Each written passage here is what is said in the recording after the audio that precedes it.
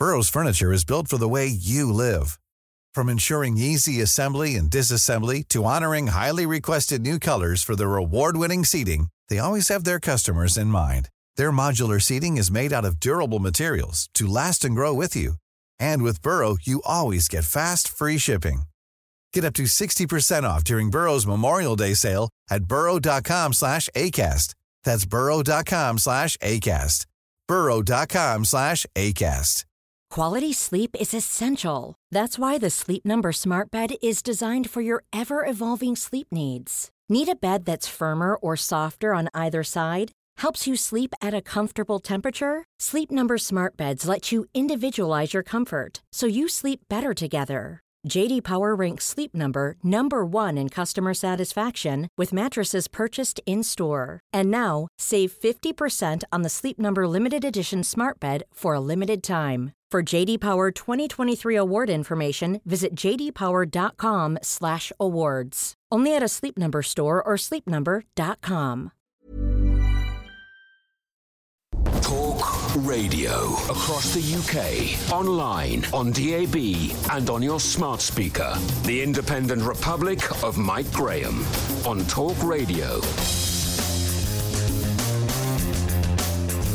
Good morning and welcome to the Independent Republic of Mike Graham, right here on the world headquarters of Common Sense. It is, of course, Talk Radio. The world continues to turn in the wake of the horrific events that resulted in the murder of Essex MP Sir David Amess on Friday. Boris Johnson this morning set out his stall for the COP26 conference next month in Glasgow with a plea for investment in a green Britain. It seems that the eco-debate has taken over absolutely everything in government. There is no room, literally, for anything else. Even Bill Gates was getting in on the act this morning. They finally revealed where they will spend the £450 billion we told you they were going to spend last week. That's on loans to people who have got a spare 15 grand lying around so they can rip out their very efficient gas boiler and replace it with a more efficient, more expensive and more green alternative. I wonder if this is a secret plot to try and bankrupt all the rich donors to the Labour Party who live in West London, because they're about the only people who are going to be able to afford any of this nonsense. It's absolutely ridiculous. This morning we're kicking off with Dan Hodges and his take on the debate that has been raging since last Friday about the toxic nature of political discourse. The Mail on Sunday columnist has been fighting off the haters all weekend ever since he pointed out that Labour will never move forward until they lose the idea that all Tories are bad and evil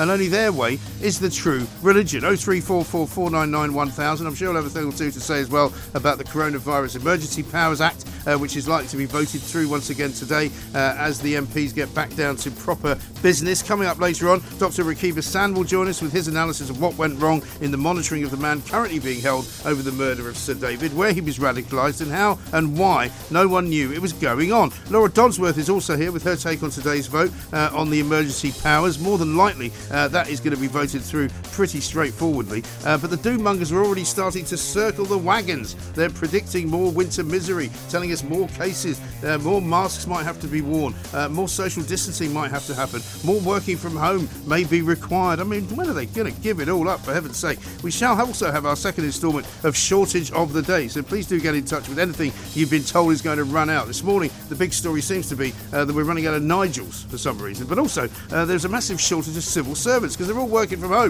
Or rather, actually not working at all. 03444991000. Howard Cox is also here, checking in from the Fair Fuel campaign with the news that Coventry is offering grants of £3,000 to people if they stop using their cars. What else are they going to start doing? Well, they just got bribing everybody to behave in the way that they want them to. Vote this way, here's £3 grand. You know, take your rubbish over there, here's another £5 grand. Well, it could be a good way to make money, but, you know, who's paying for all this? We are, of course. Also, Kevin O'Sullivan's here as well. 03444991000. You're listening to me, Mike Graham, on the fastest growing radio station on the planet. It is, of course, Talk Radio. Mid-morning with Mike Graham. Talk Radio.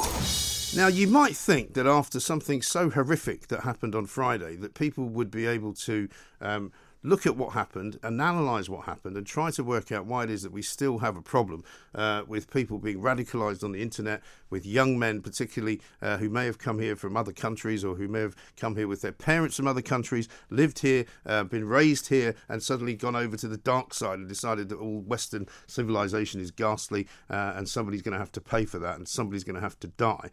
But instead, rather curiously, the weekend Well, we did obviously appreciate and honour the man who was murdered, Sir David Amess, who seems to have been one of the most likeable and most liked MPs in the history of Parliament.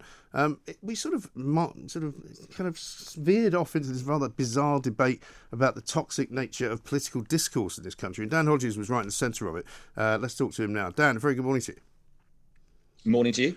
I mean, did it strike you as odd at any time that we kind of started having this conversation almost as early as Friday afternoon, that somehow people calling each other names on social media could have led to a man being murdered?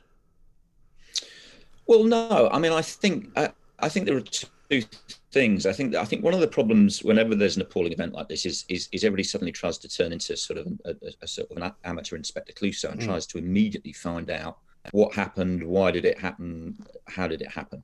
There's a police investigation going on. There's a security services investigation going on. They'll get the facts. We'll have a court case. All that will come out.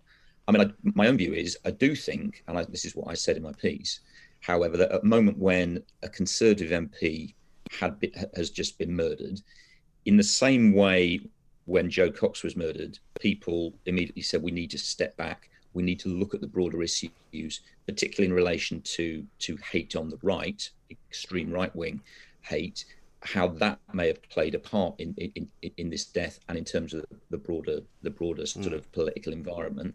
I think we need to do the same in this case. I think people need to step back. And what I was just pointing out was saying, and I think now is the time to say, look, this casual, it's okay to hate the Tories just because they're Tories. Obviously, they're scum because they're Tories. I think it's time to draw a line under that sort of discourse now. And, and I think that is a discussion that we do need to have. But is that not part of Labour's problem, though? Because one of the things, if you were to define Labour in its current state, would be we hate the Tories. I mean, they don't stand for very much these days, but they certainly stand for that. Yeah, and I mean, let's take, for example, the issue that everyone's been debating for the last couple of weeks, which is Angela Rayner's comments about all Tories being scum. I was literally talking to a Tory minister over the weekend who said he and his colleagues were just bemused when they heard this, because Angela Rayner isn't actually the sort of MP who won't be friends with a Tory, right? When they're in the House of Commons, she'll have a laugh with them, she'll have a drink with them, she'll get on with them fine. The reason why Angela Rayner was doing that sort of performative I hate Tories is because Angela Rayner is ambitious. Angela Rayner thinks that's what she has to do to get on in the Labour Party, in the Labour movement. And Angela Rayner is right. That is what is expected of mainstream Labour politicians by those within the Labour Party. And that is something that people within the Labour Party, if the party wants to move forward, are going to have to start to look at and address him. Yes, but the problem is that's the dressing room, isn't it? Because while Angela Rayner may be sort of sitting on the bench as the assistant to the manager, the people who are actually playing are all the people that want her to talk like that. Well, I mean, if you look, I mean, a couple of examples I gave in my piece. John McDonnell famously said, people need to get out wherever this was when we had the coalition government. People need to get out. They need to embark on a campaign of what he called direct action against any Tories they saw, or members of the coalition government that they saw out in the street. We had the situation, in my view, there hasn't been enough focus on this.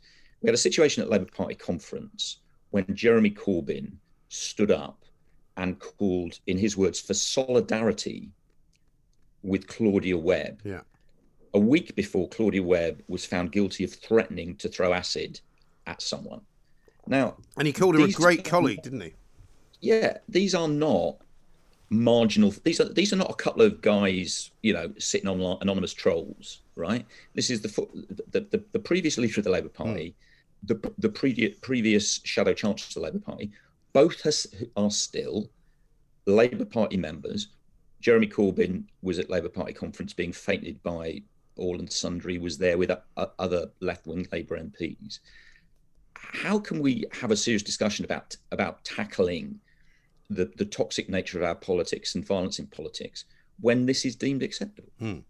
Well, that's entirely right, because in the end, everybody sort of blames everybody else. I mean, Chris Bryant was on with Julie Hartley-Brewer yesterday, moaning on about Dan Wootton and talking about how ridiculous it was that he'd been attacked by him.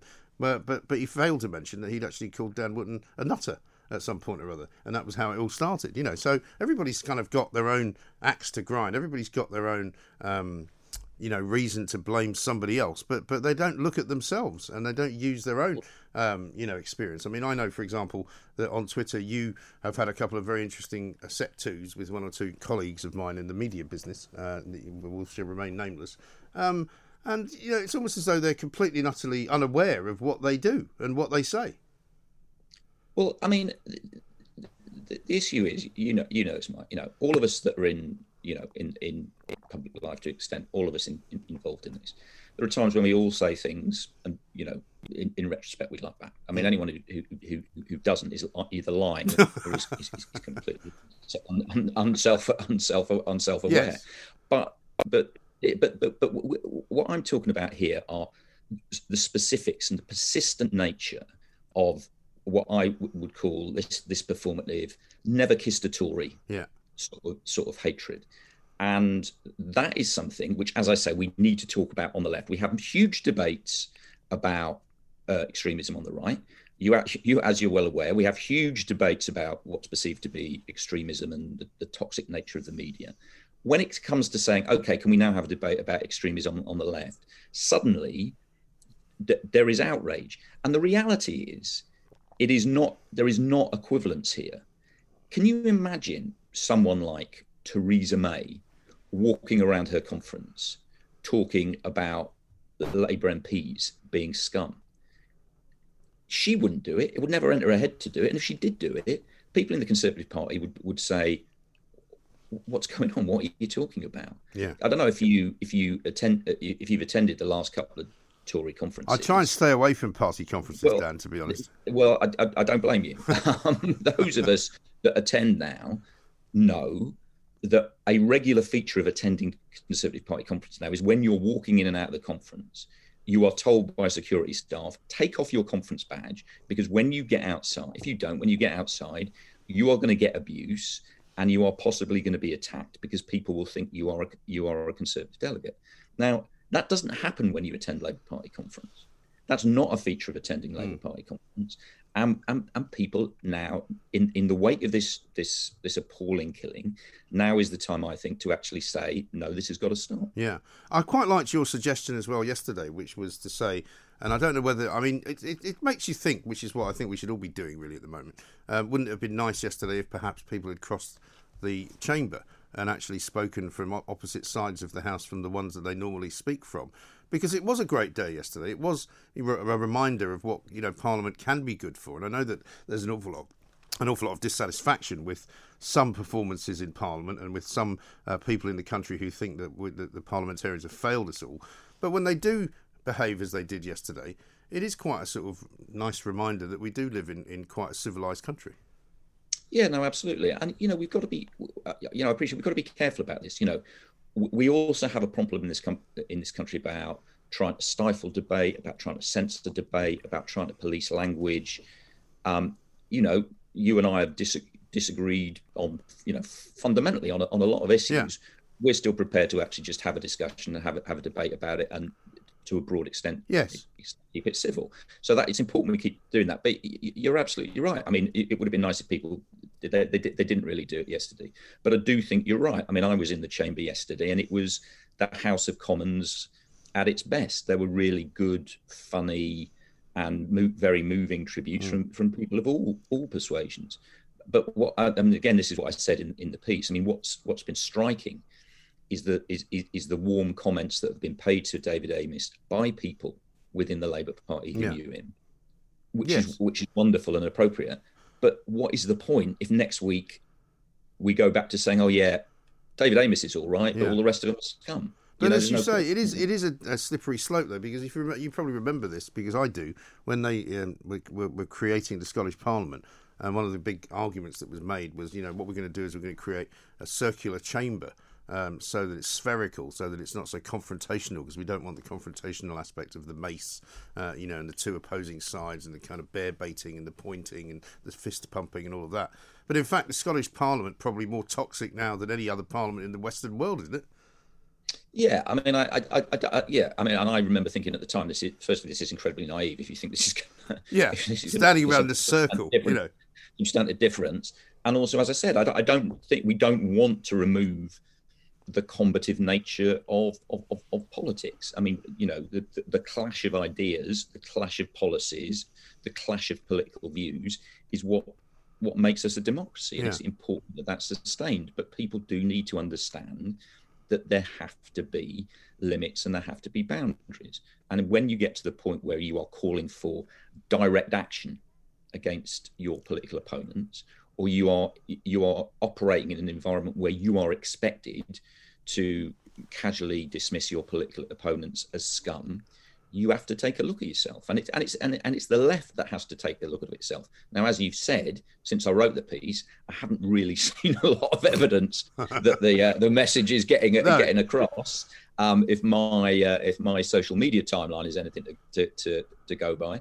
But, it still has to be said. Yes, but that's the other problem, is that we're now surrounded by people who don't seem to have any kind of perspective at all about anything, because they'll make sort of ridiculous equivalents about something else. Like they will say, probably, I don't know if anyone's actually said this, but I would imagine they have at some point, Boris Johnson referring to Keir Starmer as Captain Hindsight is disrespectful, therefore it engenders a kind of feeling that the guy's worthless, useless, so he can be attacked in any way, shape or form, whether that be verbally or with more levels of abuse. You know what I mean? Some people don't see the different strands, because, well, I certainly don't want to see a Prime Minister's Questions where Boris Johnson is frightened to call the leader of the opposition a name, like he came up with, Starmer Chameleon, which I thought was great, but I bet he probably won't now use that.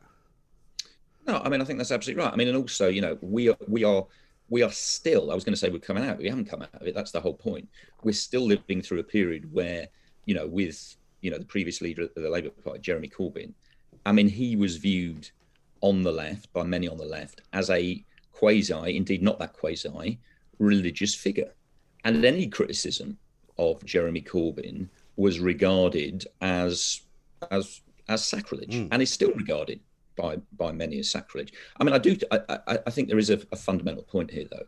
There's a fundamental point on the left, which is about the self-identity within the left, which is people on the left, and this isn't just the Corbynites. You see it a lot, especially from the sort of the FBPE anti-Brexit crowd increasingly. They have to define themselves as the good guys, and by definition, they therefore have to define anybody who disagrees with them as the bad guys. And that is as I say, it's not even a political thing. It's almost a psychological thing. Yeah. And again, that is something that has to be addressed. If you're running around calling for direct action against your political opponents, it doesn't matter what they've done. You're not the good guy there, you're the bad guy. Yeah, definitely. And Philip Pullman's one of the worst, but we'll come back to that. Stay where you are, Dan, if you will. We've got a couple of things to ask you about the Coronavirus Emergency Powers Act, which is going to be voted on today as well. You're listening to me, Mike Graham, right here on the Independent Republic on Talk Radio. This is Talk Radio. Across the UK, online, on DAB+, and on the Talk Radio app. The Independent Republic of Mike Graham on Talk Radio. Welcome back to the Independent Republic of Mike Graham right here on Talk Radio. Great to see that you seem to have upset a load of lefties, Dan, by just appearing on this very show, which tells you what's wrong as well, doesn't it? Dan Hodges is here from the Mail on Sunday. They all seem to be frothing at the mouth at the fact that I'm some kind of racist.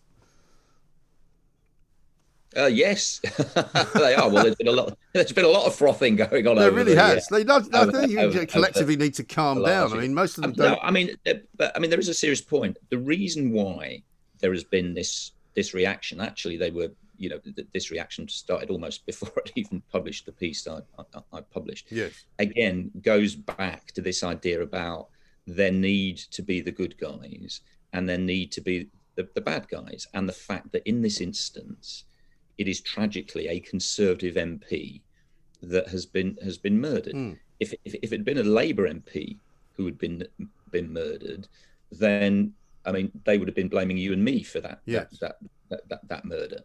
So I think there's an element of this that they're of them almost trying to get their retaliation in first, because they know specifically they know they don't want to have the sort of debate we're having at the moment. No, and also an awful lot of these commentators know that their very existence is pretty pointless unless they make some outrageous comment from time to time to get themselves on TV.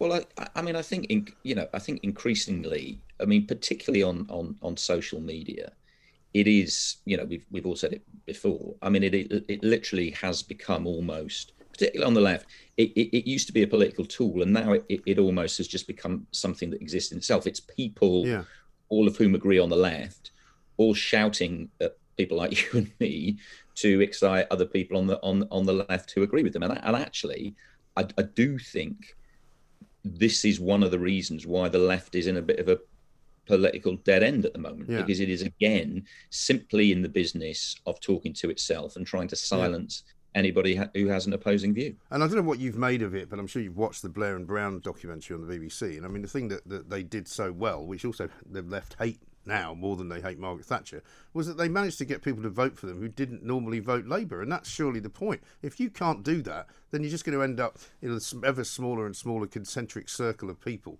who all agree with each other, but you'll never get into power.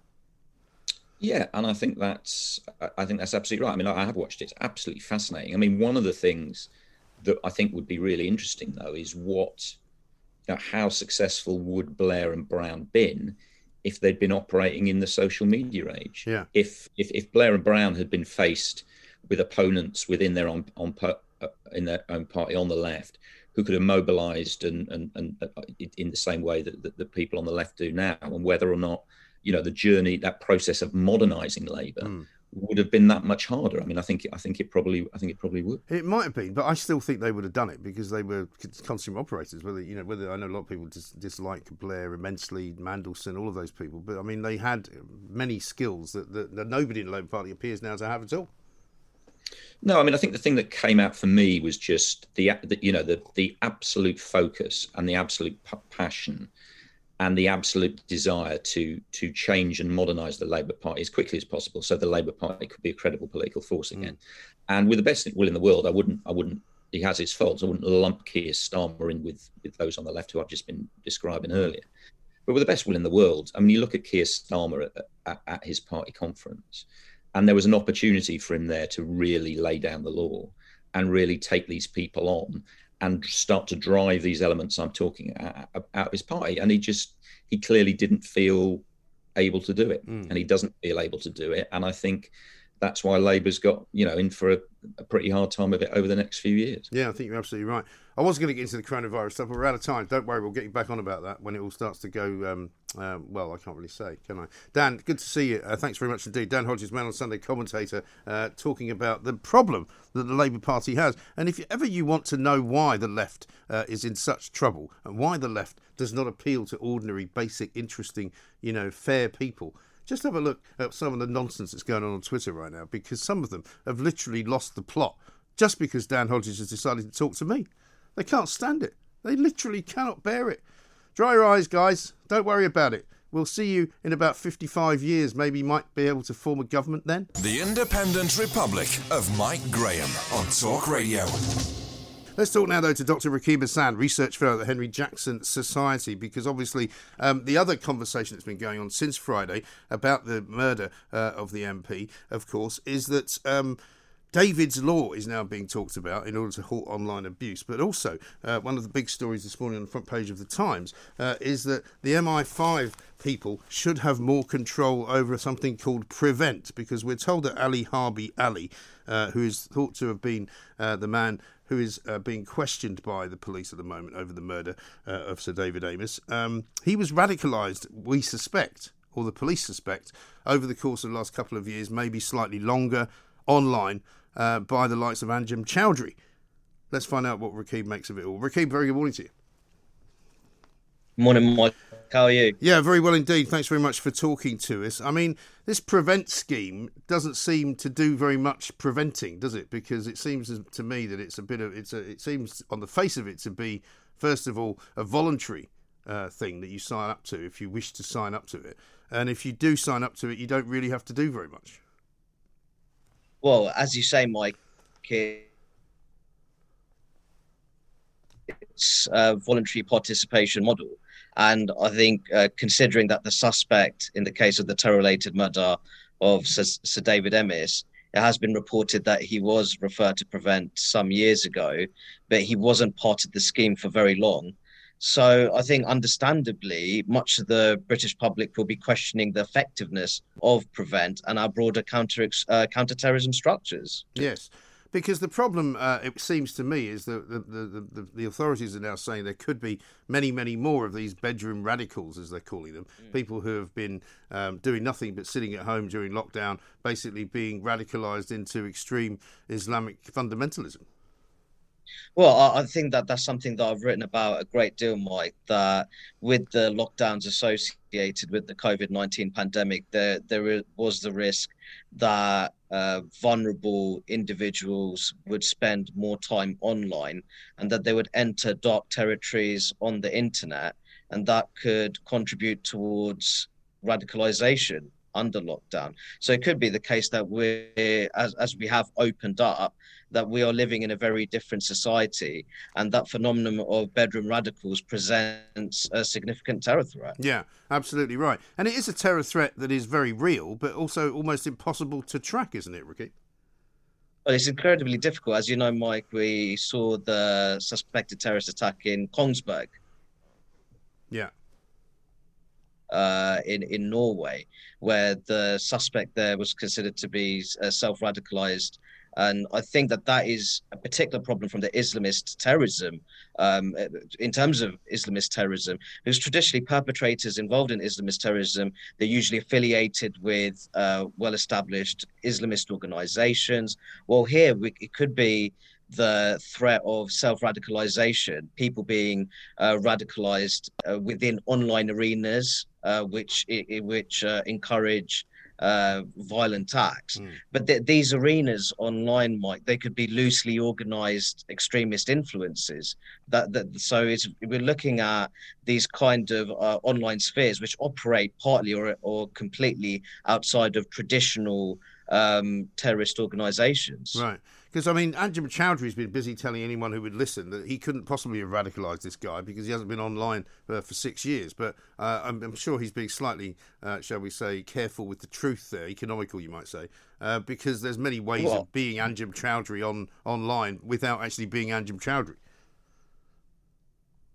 No, absolutely. And I think that needs to be reflected in our counter-extremism efforts. The degree to which there is extremist content which has been hosted by various platforms on the internet, and the kind of role that might be playing in radicalizing vulnerable individuals, especially those who are socially isolated. Yes. No, exactly right. So, I mean, as far as the change that Priti Patel can make as the Home Secretary in terms of trying to keep a closer tab on these people, I mean, would it make any difference if MI5 had more control over Prevent?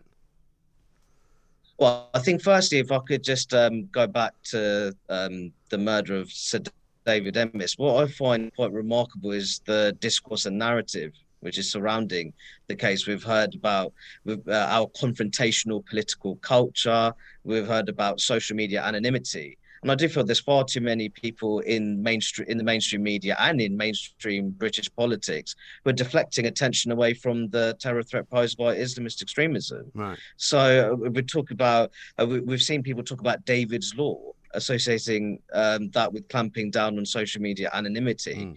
If people truly wanted to do something serious and meaningful in Sir David's memory, what they'd do is step up their efforts in terms of tackling Islamist extremism, Mike. Yeah. But, I mean, there is no doubt, is there, that in most of the cases in Britain, certainly, of, sort of homegrown terrorists, if you like, who have gone to the Islamic fundamentalist side, almost all of them, I think, without fail, have been on the radar at some point or other, and somehow somebody took their eyes off them. So it's wrong to say that we've learned lessons from anything, because we haven't, clearly. No, we clearly haven't. And Mike, there's one after the other. You have these fundamental system failures. And that includes cases of people who have been supposedly rehabilitated and de-radicalized, who then go on to commit terror-related atrocities.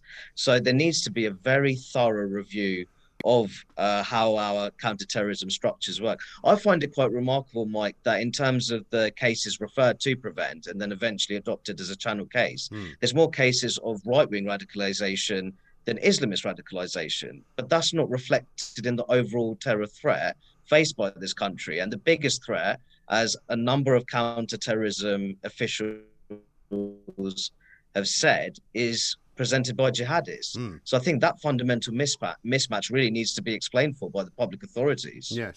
Oh, I think so. And unfortunately, and the reality is never a nice one to have to confront, but unfortunately, what happened on Friday in that church in Essex is the kind of thing that it's almost impossible to stop. I mean, I know there's been a lot of talk of surrounding MPs with 24-hour security. That's never really going to happen. It's impossible to protect people that for the entire period of their lives that they're around for. And unfortunately, we are probably going to see more of these attacks as time goes on, and there won't be much we can do about it.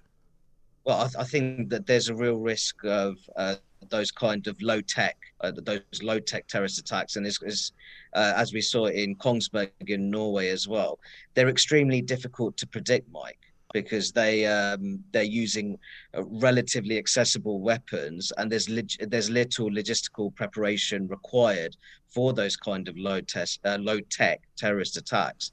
And if the overall terror threat increasingly moves towards that direction, it makes our counter-terrorism efforts all the more complicated. No, you're absolutely right. Good to talk to you, Rakib. Thank you very much indeed. Dr. Rakib Hassan, research fellow at the Henry Jackson Society, on the next move, really, for the authorities and for the security services, because they are hidebound because they can't follow absolutely everybody. And there are literally thousands and thousands of people out there who could do harm to ordinary members of British society, as well as MPs, as well as celebrities, as well as people who might be in the public eye. The trouble is, what do you do about it?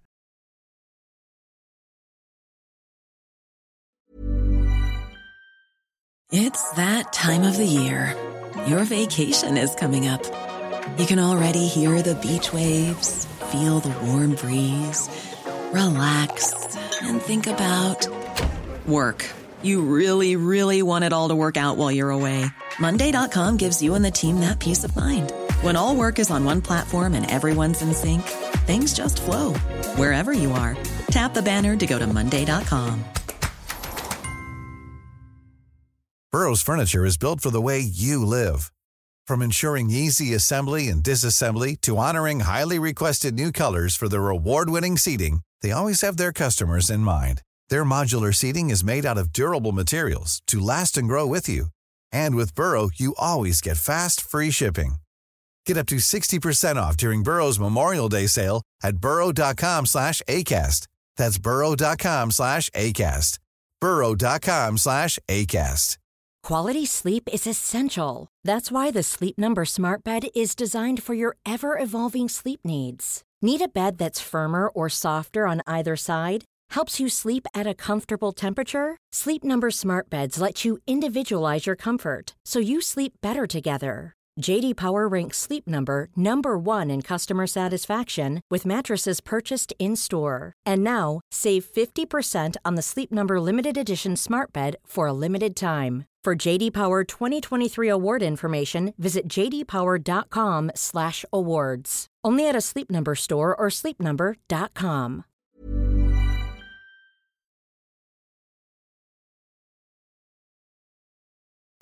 The Independent Republic of Mike Graham on Talk Radio. So, Laura Dodsworth is here. Laura, very, very good morning to you. Welcome. Good morning. Nice to see you in a white jacket when it's not summer, because I like a white jacket. Well, some people think they're only in for the summer, aren't they? No way. No, I'm eking out summer as long as I can. Yes. This will get me through to December. It is weird. It's nice. I got out of the car this morning and it was a bit tricky coming in because somebody shut the Rotherhithe Tunnel, which is never a good idea. And it was like there was some sort of Scirocco blowing through London. It was like I was in the sort of Arizona desert. It's a very blowy day. Very warm. as well. It's nice. Unseasonably warm. I lost my hairstyle on the way here, but it was very nice. Your hair looks fine. Actually, well, thank you.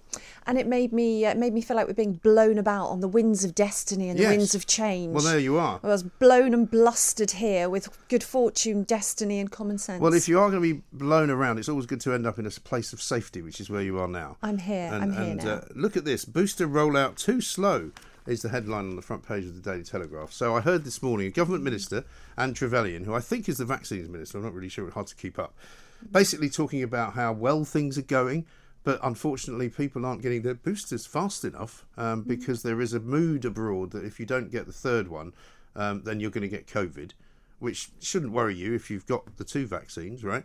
Also, they're saying, and of course, children are getting it now as well. Well, they're not actually, because that figure that I think that you quoted last week, 11% of 12 to 15-year-olds, is still the same. It hasn't gone up. Because people just don't want to do it, right? I think that figure will go up though once they have the walk-in centres, because some people haven't been vaccinated because it's just simply not happened in their school yet because of the logistics of the rollout. But I still don't think it's going to go too high. Probably won't go higher than Scotland, which was about 36% last week. Yes, that is much higher, isn't it? And yeah. Do you think because they've got those outside centres? They've got mass walk-in centres as well outside school. Some kids don't want to be vaccinated in school, and logistically it's not rolled out yet. I think the thing with the booster, let's see what happens. Obviously it's going to make sense for some people because, we've seen the efficacy of the vaccine be knocked down percentage point by percentage point. And now they're saying, it does wane and so you need a booster. But I was talking to somebody this week who felt really ill after their vaccines and doesn't want the booster because they didn't have a good experience. I think there's also some concern about vaccine passports and thinking, well, what am I going to just have to keep doing this forever? Well, exactly, because if they're going to argue that, well, of course, the vaccine wears off, so you have to get a new one every so often. Well, how often is that going to be and how long is it going to be for? Because we don't get told that. When Vaughan Gethin was on last week from Wales with Julia, and she said to him, how long are you going to be doing all this for? He couldn't tell her. He said, well, we don't know. It would be wrong to make a deadline which we would then have to break. And it's like, well, why would it be wrong? Why can't you make a deadline and make it conditional upon see how it goes? Well, what would be right is to say to people, here's the booster if you want it, then let them have it if they want it, and not tie it to a mandatory vaccine passport. Just leave it to people's individual responsibility and choice and informed consent. Yes, I think absolutely right. And you want to talk about that informed consent because the Coronavirus Emergency Powers Act runs out, doesn't it? I'm not quite sure how it works. Does it run out today and then they vote it back in? There's a sunset clause so that most of the provisions in the Coronavirus Act expire March 2022. Right. But there's a vote every 6 months. So what's happening today is that MPs will vote on the motion as it is. They don't get to quibble or debate. They don't get to say, let's keep this bit, let's let go of that bit. Right. The government presents, this is what you vote on, an MP's vote. I think it will go through. And there's a few reasons. First of all, the worst schedules have been dropped. So, the most criticised powers aren't in it anymore. That's schedules 16, 21 and 22. Okay. So 16 is the power to direct the temporary closure of schools. Right. 21... So that's gone? It won't. It shouldn't be in what's being voted on today, no. Right. Although, all right, let's talk about that. That's not how schools were closed. We all know schools were closed, right? Yeah, they shut, didn't they? They certainly did. But they didn't quite shut because they were open for the children of key workers and certain types of children who might have, might be vulnerable. Yeah, vulnerable. And so what happened, if you remember the Simon Dolan court case last spring in May 2021, the government said, oh no, schools haven't closed. That was merely advice, which they followed. Yes. So the government managed to close schools without actually legally directing the closure of schools. So it's good to see Schedule 61 go.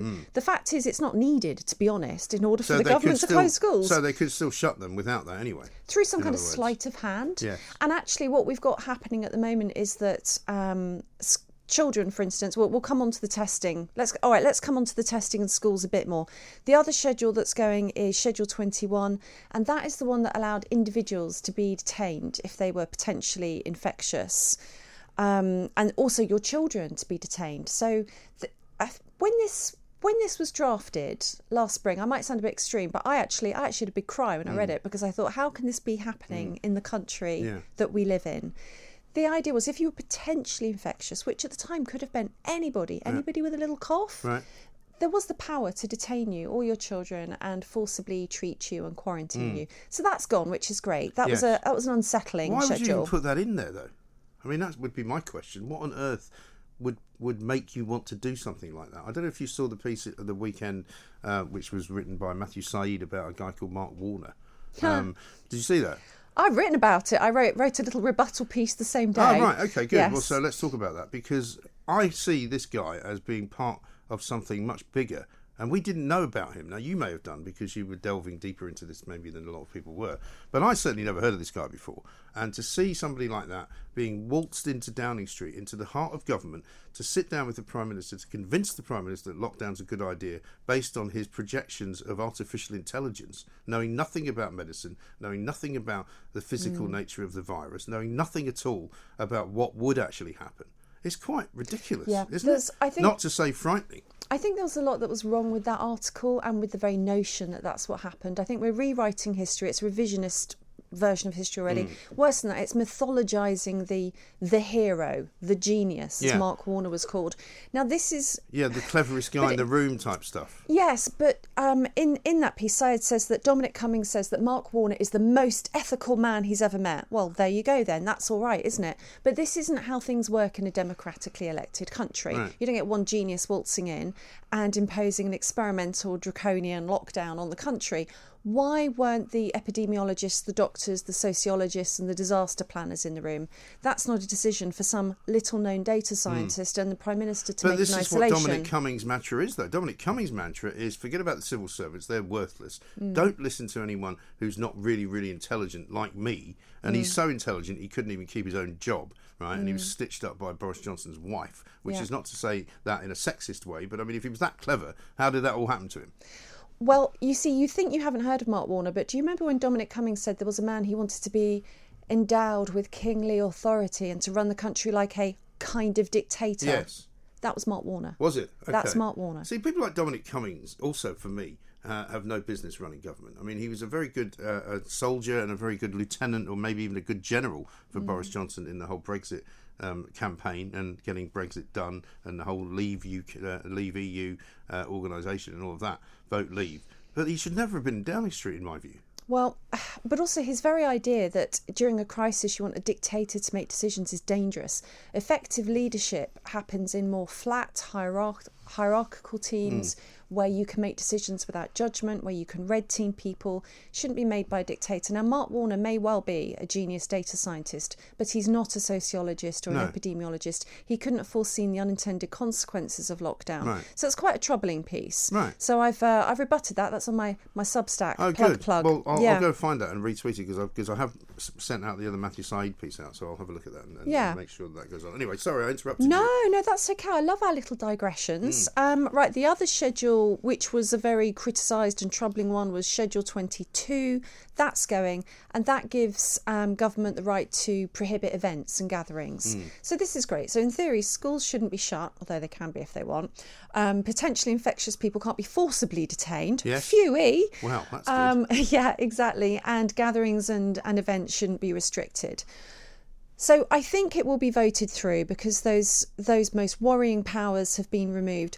The other thing is, MPs are going to want to keep their rebellious powder dry for other votes. So I suspect MPs that really object to the Coronavirus Act will just abstain. Yeah. I think it will go through. Also, you mentioned the fear-mongering before. There's been a lot of fear-mongering again recently as we come into the autumn. Just over the last few days, actually. Prepping and priming us for probably vaccine passports and other restrictions.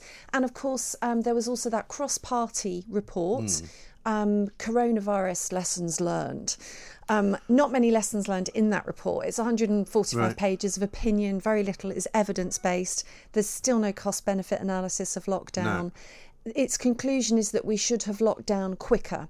So if that's the kind of mood that's being built up, obviously they're not going to vote against the Coronavirus Act, which allows government to impose some rules, some laws under those emergency powers. But it does have this sunset clause of March 2022 anyway.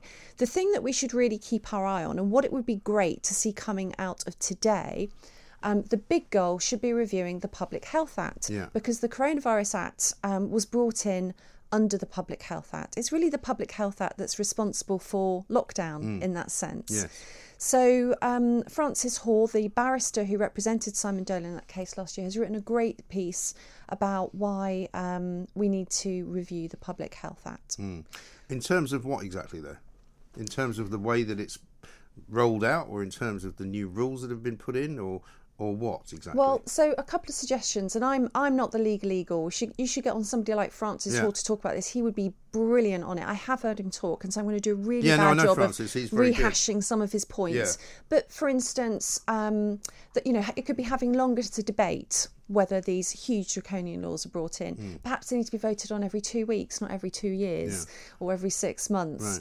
Right. For there to be stronger barriers and thresholds before something like a lockdown can be implemented. This all happened very easily. Well, it did. Just and I think, hours of debate. Yes, just hours of debate. Because what I think they should also do, and I will take you up on that and get Francis Hoare on, because Peter Hitchens and I were talking about this, because he wrote a piece at the weekend saying we've now been so conditioned to this kind of behaviour and this kind of instruction, if you like, from the government, that we're now expecting it. And so he says there may well be another lockdown, but it might have nothing to do with COVID. They might decide to lock you down for some other reason.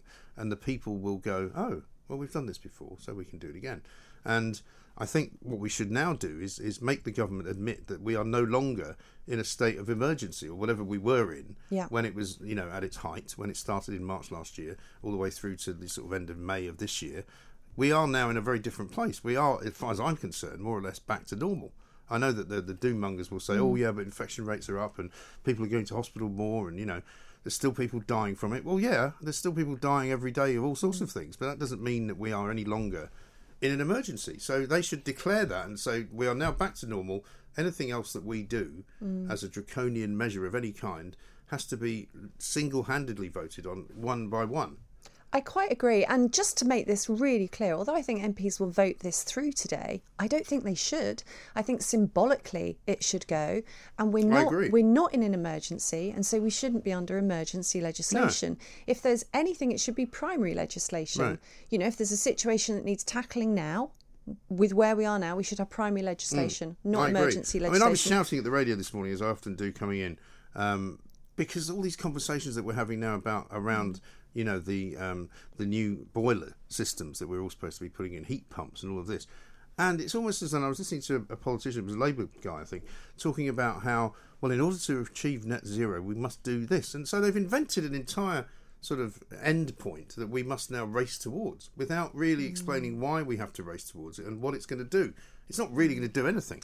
It's the problem with the enshrinement of key performance indicators, and net zero is the ultimate KPI. Net zero, zero.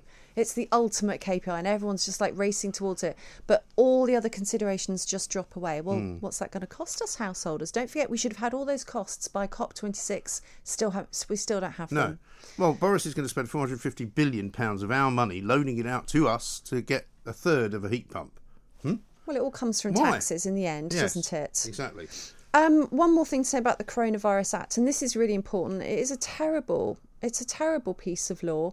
Every single prosecution, every single criminal prosecution was overturned that was brought about under the Coronavirus Act. As of May 2021, the CPS found that not a single case of a potentially infectious person refusing to comply with the lawful instruction had been prosecuted, so all 270 charges under that legislation were dropped. Amazing. We've never had a piece of legislation that's so faulty. No. I also remember the day when loads of people were handed tickets by the police, but they were all trying to drive to Cornwall. Do you remember that? They were all stopped. They stopped loads of people on the M5 and made them all turn back and issued them all with fines. And not one of them had to pay one. It wasn't against the law, it was against guidance. Yeah, they couldn't prove that it was they'd broken any law. They couldn't work out what law they'd broken. And as you were saying, it's very confusing, isn't it now? Yeah, and like with so many things, it was the poorest and the most disadvantaged who suffered under that. The very first case of a criminal conviction, Marie Dinu, big surprise, she was black, and she found herself in a police cell. She wasn't given the right representation, and she was given a criminal conviction. That was the very first case under the Coronavirus Act, and it was overturned, as they all were. Right. So where are we exactly? Once this is renewed, are we in the same place as we were yesterday once it's renewed, or are we in a different place? Well, some of the schedules will be dropped. The most pernicious ones will be gone, and it should have a sunset clause of March 2022. Right. I had a sleepless night over this when it was drafted last spring, but the nightmare should hopefully be over by spring 22. Well, because there are still those out there who will say this is all just being prepared for something terrible. I mean, I'm not one of them. I don't think that the government is going to do anything awful and ghastly and terrible like they did in Australia. But I'm sure people in Australia didn't think they were going to do that either. Do you know what I mean? I just don't see it happening. But I still agree with you. This act should not be passed. It should be chucked out immediately. Well, let's just see how toothless or bold our MPs are today. Yes. Let's see what debates come out of today. Hopefully some really decent, meaty ones about the Public Health Act. Right. I think that's the best to hope for today. And as we approach half-term, there's more voices than ever now saying, stop testing our children. Yes. Now, back when mass testing in schools was proposed, you had incredible public health expert Dr. Alison Pollock saying don't do it. You had evidence-based medicine Dr. Carl Heneghan saying don't do it. They were both right. So many of the people that warned that this would be problematic were right, and all of the problems have come to pass. So as of the summer holidays, an average of, I think children had lost 107 days of school. Yes. Out of 190 Something in a school like that. year.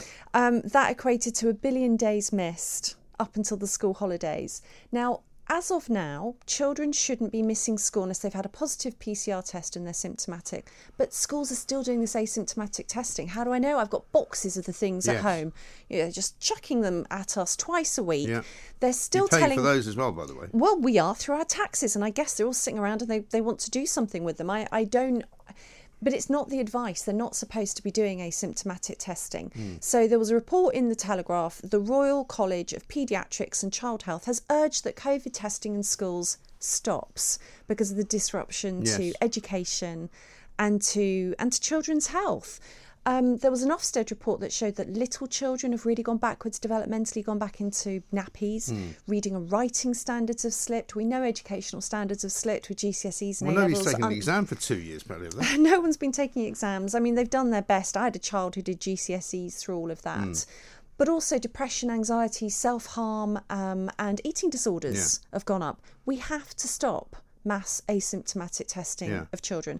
The other thing is... But again, will the government turn around and say, well, it's only guidance, so it's up to the schools to stop? Because the schools, of course, don't have to do it either. Yeah, but the government creates this in the first place with the fear-mongering and the propaganda and the primary legislation and the advice. And then schools and local authorities keep going because by that time it's acquired a life of its own and people are nervous. Yeah. They're nervous, there's teachers who are frightened about themselves, there's parents who are frightened, and it's acquired a life of its own. And I think it just has to stop now. It does. It's so damaging. And surely half term is the ideal point at which you just say, right, I tell you what, let's just stop now. As I think I said to you, my kids' school, they were supposed to be reviewing it at the end of September. Well, I haven't heard anything. Well, not just your school, the whole country. Yeah. There was supposed to be a review of mass testing in schools by the end of September. Well, we haven't had it. And there's a theme here, Mike. We haven't had the costing for how we hit net zero. We haven't had the review of mass testing in schools. We've never had a cost-benefit analysis of lockdown. We haven't had a scientific justification presented for vaccine passports. This keeps happening over and over and over again. Yeah. And actually, it's the government that needs to go back to school and sit in detention until they've produced all of this evidence they keep promising us. And all of this fear-mongering they're doing now, which is, we must take precautions in order to make sure we don't have to lock down and we don't have to shut businesses and businesses don't have to close. Well, they don't have to close, period. The only reason they closed before was because the government made them. Simple, right? Yeah. I mean, we really have a government here which is characterised by an obstinate avoidance of producing evidence when it goes against their legislation and the direction they want to take, and it's just not acceptable. No, and I think that's where the parliamentarians need to stand up and say so, and let's hope some of them do. Yeah. Well, we're out of time again, I'm afraid. No, I could keep going. I know. Shall I see you next week? I know. Look, why don't you come back next week? Okay. And let's talk about Bitcoin next week, because... or that's rather, something that I don't even understand. Central bank digital currencies. Everybody go and look up the video by Rishi Sunak on central bank digital currencies, and let me tell you a little bit more about it next week. Okay. Well, we'll give you some homework of your own. So you go home and do all that, and we will see you then. Laura, lovely to see you. Thank you very much indeed. This is Talk Radio. Mid-morning with Mike Graham. Talk Radio. Now, I've heard some harebrained schemes to stop people driving. I mean, in London, Sadiq Khan prefers to make it impossible for you to actually go anywhere. This morning, they closed Rotherhithe Tunnel, which pretty much made the entire part of southeast London that I live in a car park. So you couldn't actually drive anywhere. You couldn't also go on a bus. So all you could do is walk or cycle, which is kind of what they want.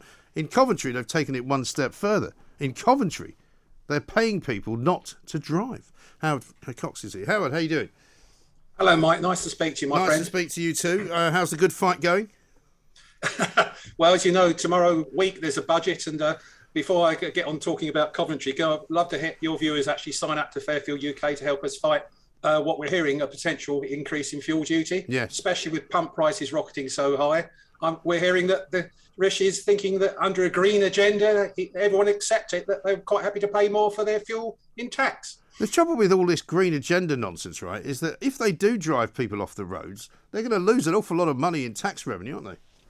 Absolutely. I mean, every year 35 billion comes in from fuel duty and the VAT on the fuel duty and on the whole price of filling up. And that's about the fourth or fifth largest income to the Treasury. Yeah. And at the moment, we're all subsidising electric vehicles who drive around for nothing. Well, this is what people don't get, right? Because if we are ever getting to the point where there is only electric vehicles on the roads, what do you think they're going to do? You think they're going to go, I know, maybe we'll start taxing cars again?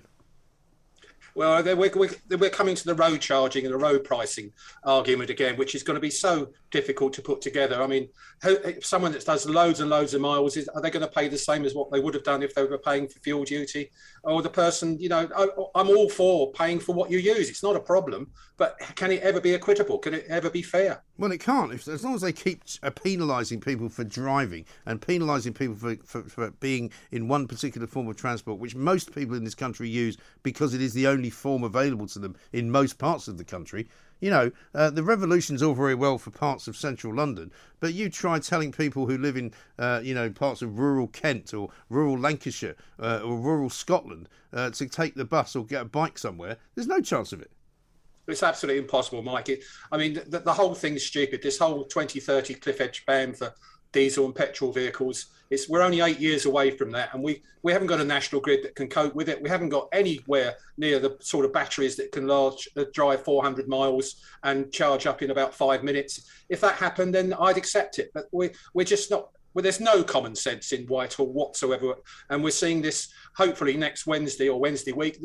We're calling for a cut in fuel duty with pump prices now averaging 140, 145, the highest they've been for a decade. I think it's about time giving drivers a break and put more money in their pocket, especially hauliers, Mike. Well, that's the other thing. I mean, we're supposed to be fighting off an HGV driving shortage. We're supposed to be having supply chain issues. What do you think making petrol and diesel more expensive is going to do to that? Well, it's ridiculous. And as we know that 60% of what goes into the tank goes to the Treasury. And, they're cash cows. They're easy targets. They don't pick on any other things.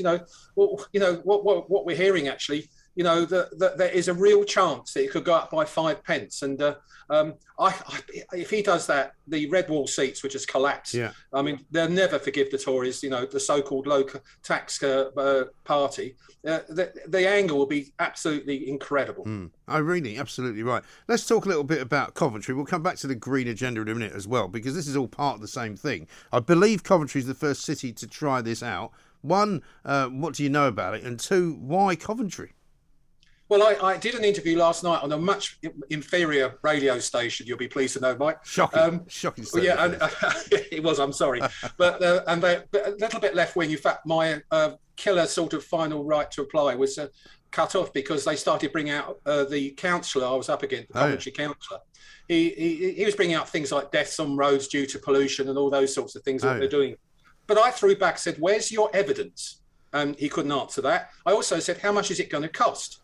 And they're talking about, I said, come on, how much is it going to cost? They finally got it out of them, £1 million. That's 300 cars. Right. Just in Coventry. Yeah, that's they're asking for 333 cars not to drive, and they give you £3,000. I mean, where is it? I keep saying this. Where is the evidence this will work? Why are you picking it? Why is it so anti-car? What's going on? This is virtual signalling economics of the madhouse. It really is. And also, why do they want people not to drive? Do they want to reduce congestion? They never really seem to give any proper reason. They always say, "Oh, we want to get to net zero," because they've just made that up, right?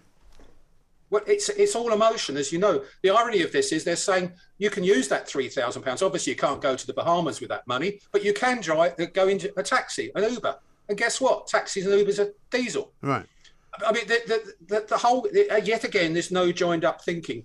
Everything about our road transport strategy, both nationally and locally, is totally anti-car. Right. And they're not thinking about a long-term situation that there are ways to lower emissions. We all want to breathe cleaner air, but I'm afraid the diesel and petrol are getting cleaner by the year.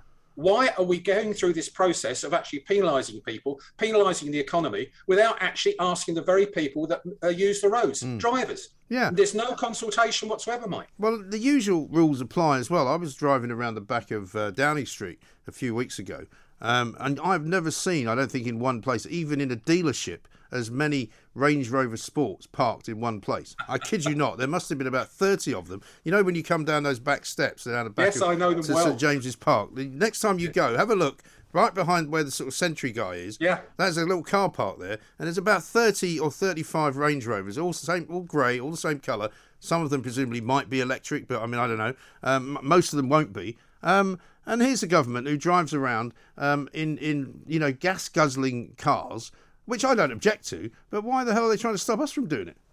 Yeah, I mean, it sounds derogatory when you say gas guzzling, but most of them are very efficient now and they're very clean. What comes out of the tailpipe compared to 10, 15 years ago is so much cleaner. We're getting better. Why are we being told what to do and what type of modal transport we should have? Electric vehicles are great, but they're not great yet. And likewise, we've got hydrogen cells, we've got e-fuels, all these sorts of synthetic fuels, and we've got fuel catalysts. And I've talked to you about this many times before. Those are being ignored for this green virtual signalling process. Right. And I don't know where Boris is coming from. I really don't understand the man. I recommended him. I always said he would be best for the driver, but he most certainly is not. No. And I've withdrawn my support for the Tory party in that respect. And an awful lot of people have as well. And I think the more he pushes this green agenda, the worse it's going to get for him. I was talking to somebody from Net Zero the other day, and they were telling me that they're all going up to Glen Eagles, when they're up at COP26 in Glasgow. Of course, they can't go to Scotland without going to a luxury hotel that happens to have a golf course and a spa attached to it. But apparently everyone's going to be given an electric car. So there's something like 200 electric cars being provided, but they've only got one actual electric charge point. So they're having to bring in a load of diesel generators to charge up the electric cars. Well, I've heard the same thing, but I thought they were using vegetable oil stuff. I mean, you couldn't write it, could you, this script? Where do you think... Yeah, but, they've still got to farm and source vegetable oil. I mean, it's not, that's not a process that's particularly green, is it? No, none of it is. It's cool. And don't forget, they've got 30,000 police up there. Or protecting these world leaders, etc. I mean, how are they getting there? How are they being put up with? Yeah. I mean, how are they being heated? Well, the other good one is they've got 2 cruise ships coming up the Clyde to put everybody in, because apparently there's no hotel rooms to be found. Presumably they're all full of immigrants that arrived at Dover some weeks earlier. So they've got to put them all on these cruise ships, which of course are run on diesel. Guess what? I mean, the point is we are in a time of madness, but the point is there's a lot of apathy out there and people are accepting this. We're being brainwashed, Michael, and that's one of the problems. We got a real problem with that, and we need to actually not do the Extinction Rebellion or the Insulate Britain approach of gluing ourselves to roads, but we do need to actually show our revulsion to being told what to do. Right. We do not need this green agenda impacting on drivers and costing the economy billions. No. Well, or do the thing that I always advocate for what they should be doing, which is make it cheaper. If you want me to buy a diesel car, or rather not buy a diesel car, buy an electric car, make the electric option cheaper. But the electric option for my car is not cheaper. In fact, it's at least half as much again. Absolutely right. I mean, I drive a hybrid car and it's a very expensive car, and yet the electric vehicle is the same thing.